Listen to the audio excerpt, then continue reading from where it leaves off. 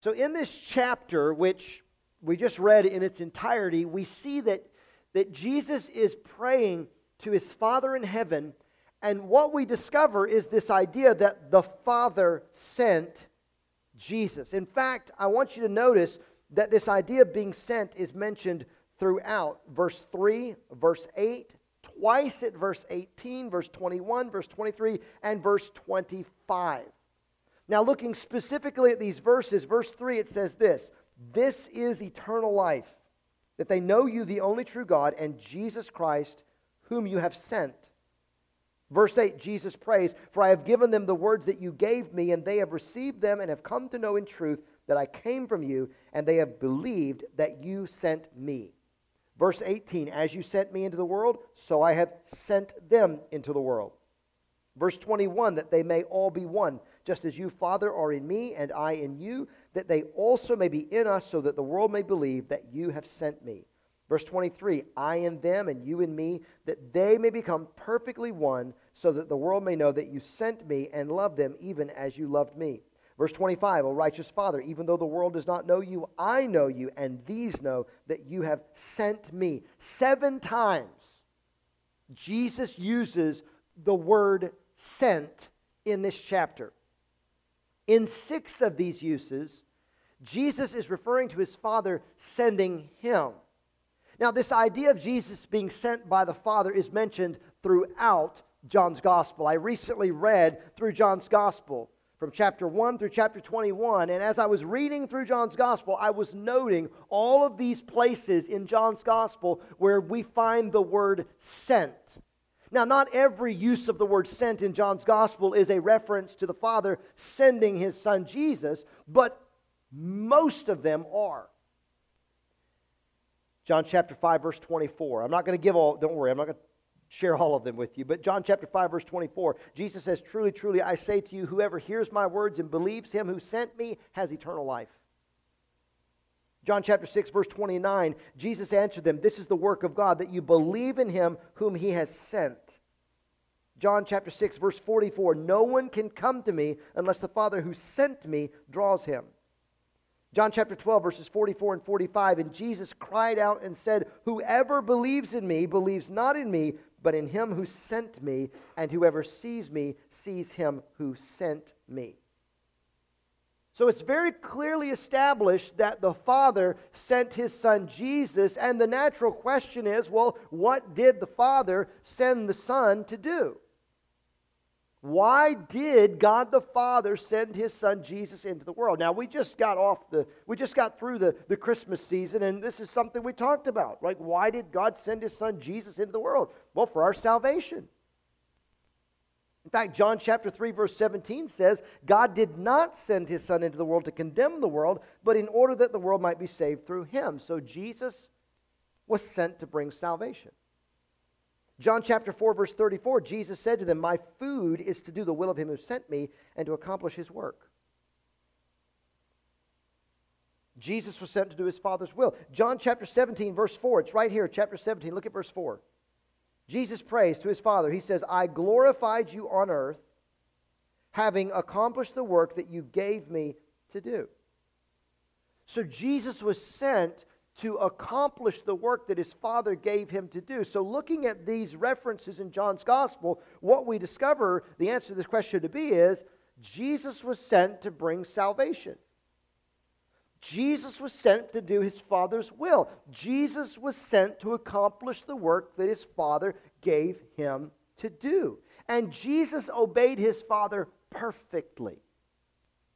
Jesus fulfilled the mission that his Father gave him to do. In fact, as Jesus was on the cross, Jesus said, "It is finished." Jesus did exactly what his Father had sent him to do. So the Father sent Jesus, and we also see it here, specifically verse 18, Jesus sends his disciples. Notice verse 18 here in the 17th chapter. Now, let me remind you, Jesus is praying. He's speaking to his Father in heaven, and listen to what Jesus says to his Father in heaven. "As you sent me into the world, and we know why he sent him into the world. We've already talked about that. So I have sent them into the world. Now, who is Jesus referring to when he says them? Well, if we back up to verse 9, notice what Jesus says. I am praying for them. I am not praying for the world, but for those whom you have given me, for they are yours. So Jesus is not here praying for the world in general. Here, Jesus is not praying for every single person in the world. No, he's praying specifically for those whom the Father has given to him. He's talking about his disciples. He's talking about his followers. In fact, a few chapters later, after his resurrection from the dead, John chapter 20, verse 21, Jesus says to his disciples, "As the Father has sent me, even so I am sending you." All right, so the Father sent Jesus. Jesus sends his disciples. Well, what did he send them to do? What did Jesus send his disciples to do? Well, if we could use the language of Matthew's gospel, Matthew chapter 28, it's perhaps the most well-known to us. But in Matthew chapter 28, Jesus says that all authority has been given to him in heaven and on earth. And here's what he says to his disciples. He says, "Go therefore and make disciples of all nations, baptizing them in the name of the Father and of the Son and of the Holy Spirit, and teaching them to observe all that I have commanded you." So to use the language of Matthew's gospel, what did Jesus send his disciples to do? Make disciples. And what do you do with disciples? You baptize them and you teach them. Jesus sent his disciples to go into the world and to share the good news of salvation. I mean, think about this. If God didn't send his Son into the world to condemn the world, but rather in order that the world might be saved through him, well, then it makes sense that Jesus would send his disciples into the world to share the message of salvation. So Jesus sends his disciples. So the answer to the question, well, what is our mission at First NSB? Like, why are we gathered in this place? What's our business? Like, what's our agenda? It's very simple. Make disciples. I think when Jesus spoke those words in Matthew 28, when he told his disciples to go into all the world and make disciples of all nations, those words were first of all for them. When Jesus tells his disciples in John chapter 20, "As the Father has sent me, even so I am sending you," those words were first of all for them. But I don't think it was just them that Jesus sent out. I don't think it was just them that Jesus told to go and make disciples. No, I believe that throughout the 2,000 years of church history, that missional baton has been passed from generation to generation, right? It wasn't just their mandate to proclaim the good news of salvation through Jesus Christ. It wasn't just their mission to make disciples. It's our mission as well. Right? Our mission is not to fill every one of these seats. I'd like for us to fill every one of these seats, but that's not our mission. Our mission is not to have the best preaching and the best music in this community. I'd like for us to improve in both of those areas. Our mission is not to have the best children's ministry or the best youth ministry. I'd like for us to improve in those areas. We want to improve in all of these areas. We'd like to fill every one of these chairs and go get more chairs and bring them out. But it's all for the purpose of the mission. And what is the mission? The mission is to make disciples. And what is the ultimate purpose of us fulfilling the mission? The ultimate purpose of us fulfilling the mission is for the glory of God. That is our purpose. That's why I exist. That's why you exist, to glorify God. So our mission at First NSB is the same as their mission then.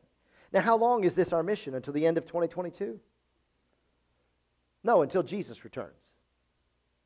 Until Jesus returns, this is our mission. Everything we do should be motivated by our mission to make and to mature followers of Jesus Christ. So here's what we want to do. We want to help non-disciples.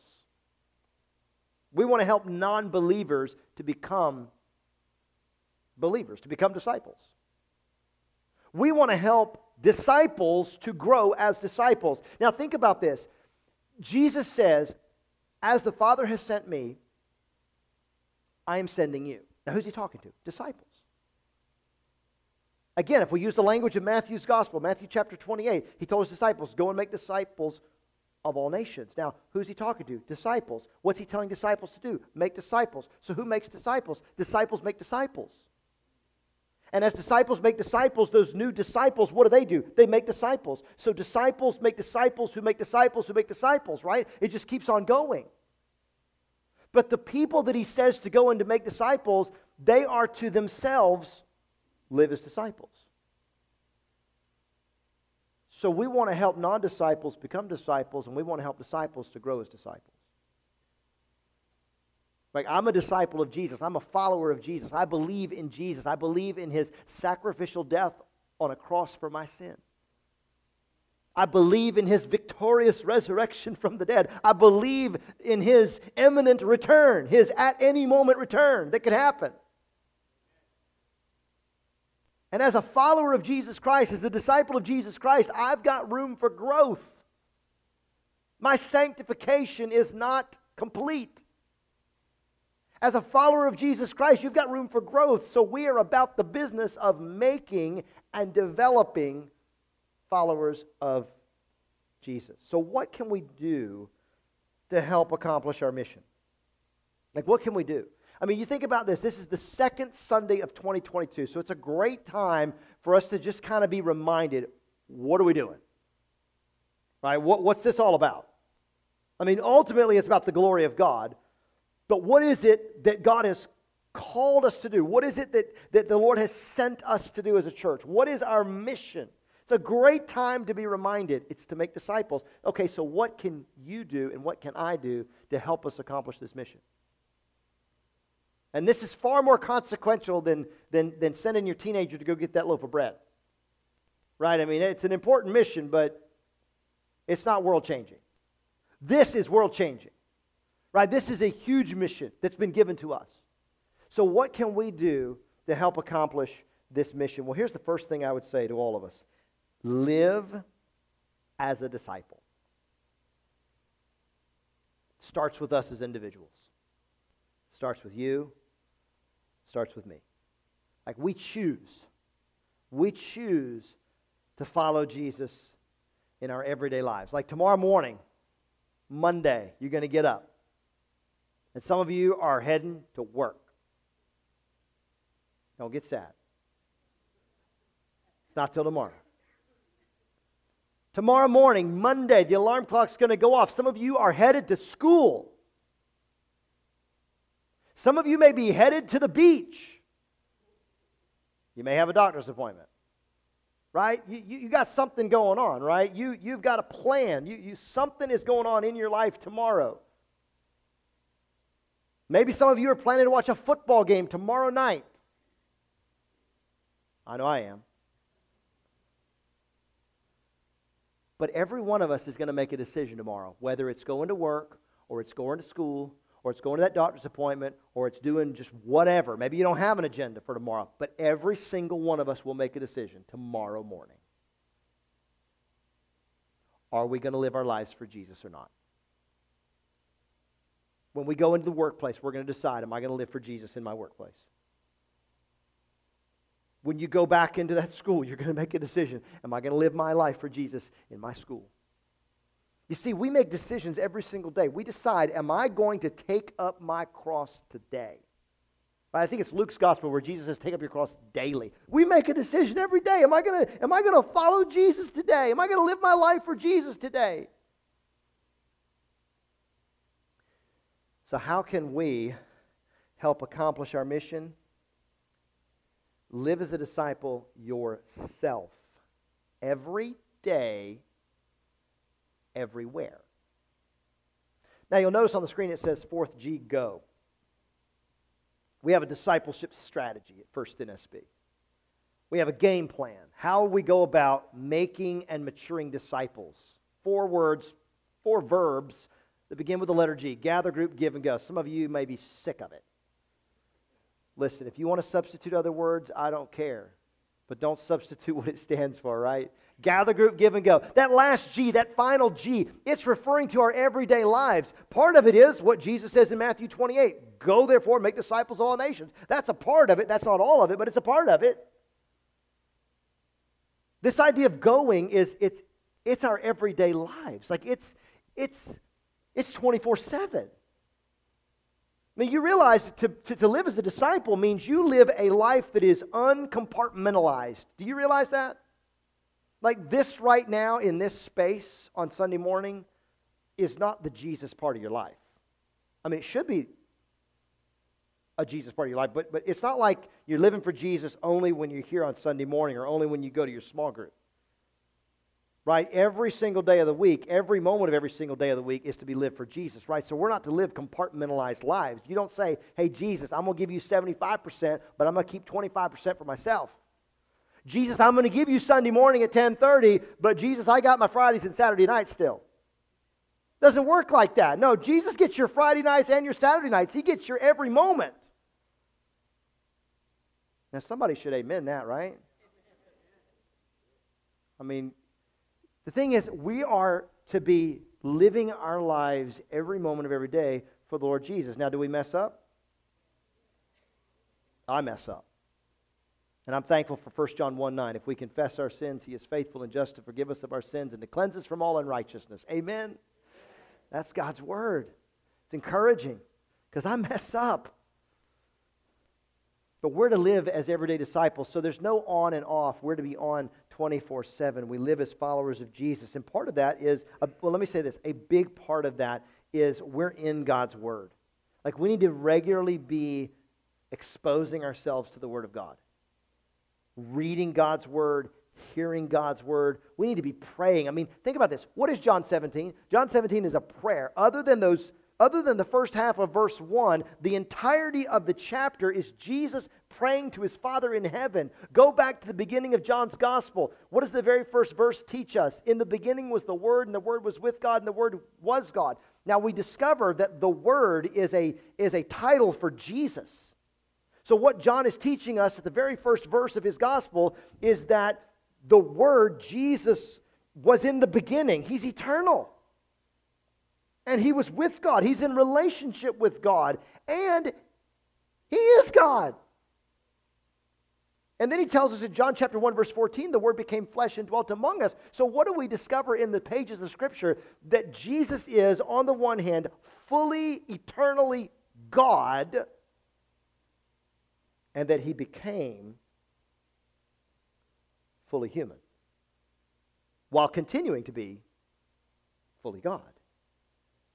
So if God the Son, Jesus, who existed in the beginning, was in relationship with God and who is God, if He prayed to His Father in heaven, why would we not?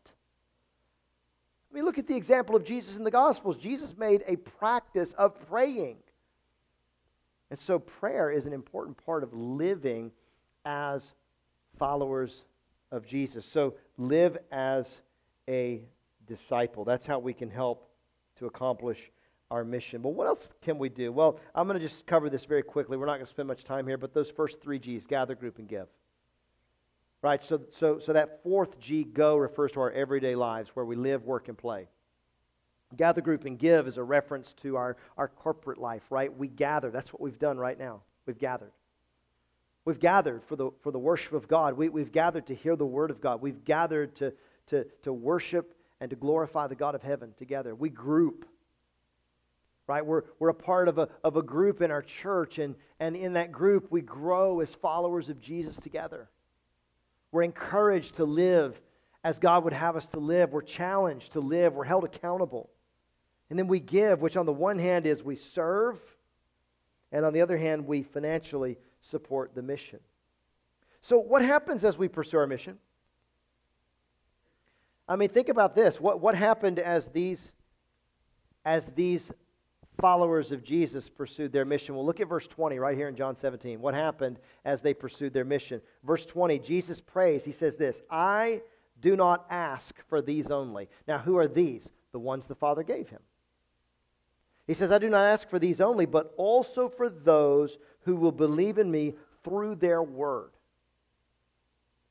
So Jesus transitions here in this prayer where he's not just praying for his disciples who are with him at that time, but he's also praying for those who are going to believe in him through their word. So in other words, as his disciples who have been sent out, as they fulfill the mission that Jesus has given to them, other people are going to become disciples. Other people are going to become believers, and Jesus is praying for them. And what is he praying? Look at verse 21. That they may all be one, just as you, Father, are in me, and I in you, that they may also be in us, so that the world may believe that you have sent me.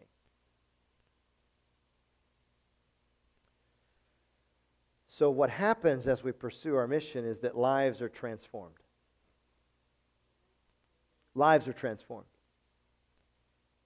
I mean, as we commit ourselves to making disciples, lives are transformed. I mean, think about this. If I commit myself or you commit yourself to our discipleship strategy, and you say, you know what, I'm going to do these 4 Gs. I'm going to gather with my First NSB family for worship on Sundays. I'm going to be here. I'm going to be here, and I'm going to participate. I'm going to participate in the praying. I'm going to participate in the singing. I'm going to participate in the preaching insofar as I'm listening and I'm hearing God's word being proclaimed. And I'm not just going to listen to it, but I'm going to respond to it. I'm going to do God's word. I'm going to practice it. And when I discover that my life is being lived in a way that is at odds with God's truth, I'm going to turn from my sin. I'm going to repent. I'm going to confess it. And you say, you know what, I'm going to group. I'm going to do this grouping part. I'm going to find a group to be a part of. I'm going to get to know a smaller grouping of people within the church, and I'm going to get to know them, and they're going to get to know me.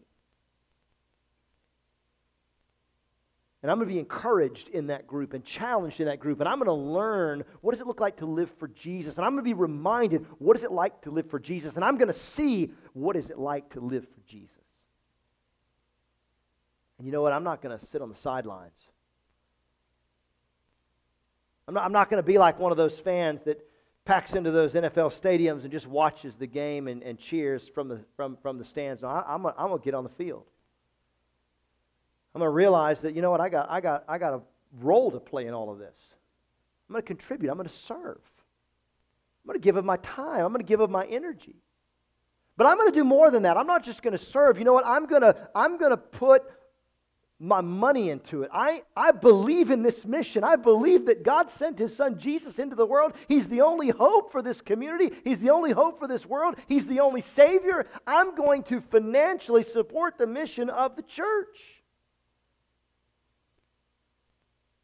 And I'm going to go. And I'm going to live my life for Jesus 24/7, 365. I'm going to read my Bible. I'm going to pray. I'm going to obey God in my everyday life where I live, work, and play. What happens when we do that? Our lives are transformed. Right? We don't stay the same. I mean, listen, when you're exposed to the truth of God, when you're exposed to God's Word, and you're not just hearing God's Word, but you're doing God's Word, and you're being obedient to the Father, and you're confessing your sin, and you're crying out to God to help you to be the man or the woman or the person that God wants you to be, God helps us. And we don't stay the same. We're transformed. So what happens when we pursue our mission? What happens when we commit ourselves to our mission? Lives are transformed. People come to believe in Jesus. People gather, group, give, and go. We grow as individuals and as a church. And just imagine the incredible growth that would happen if all of us committed ourselves to gathering, grouping, giving, and going. And ultimately, God is glorified. Who's a part of our church family right now that wasn't a part of our church family this time last year? Raise your hand. They didn't raise their hands in the first service. That was good. That's awesome. Who is going to become a part of our church family this year that's not here right now? Who will you invite in this new year? Who will I invite in this new year? Who's going to be here this time next year that isn't here now? One of our friends? Maybe one of your friends? Maybe one of your neighbors? Maybe somebody you work with? Maybe a family member? Maybe that person that you think there's no chance they're ever going to show up. Who will we help come to faith in Jesus in 2022? Who will we baptize in 2022? This is our mission. It's not my mission alone. It's not your mission alone. This is our mission. So, let me ask you this morning, or let me encourage you rather, to make some discipleship commitments. Right? Commit to read your Bible, to pray, to obey God. Commit to show up here on Sunday mornings. Right? Show up on Sunday mornings, and if you're sick, show up online. Right? Yeah, don't share that, but keep that part to yourself. But be here, right? And there's no replacement for being here physically. But show up. Commit to be here. Commit to join a group. Serve and give. It's already said it. Our goal is not simply to fill these chairs. We want to fill the chairs, but that's not our goal. Our goal is to make disciples. And all of us who are followers of Jesus have a place in this mission.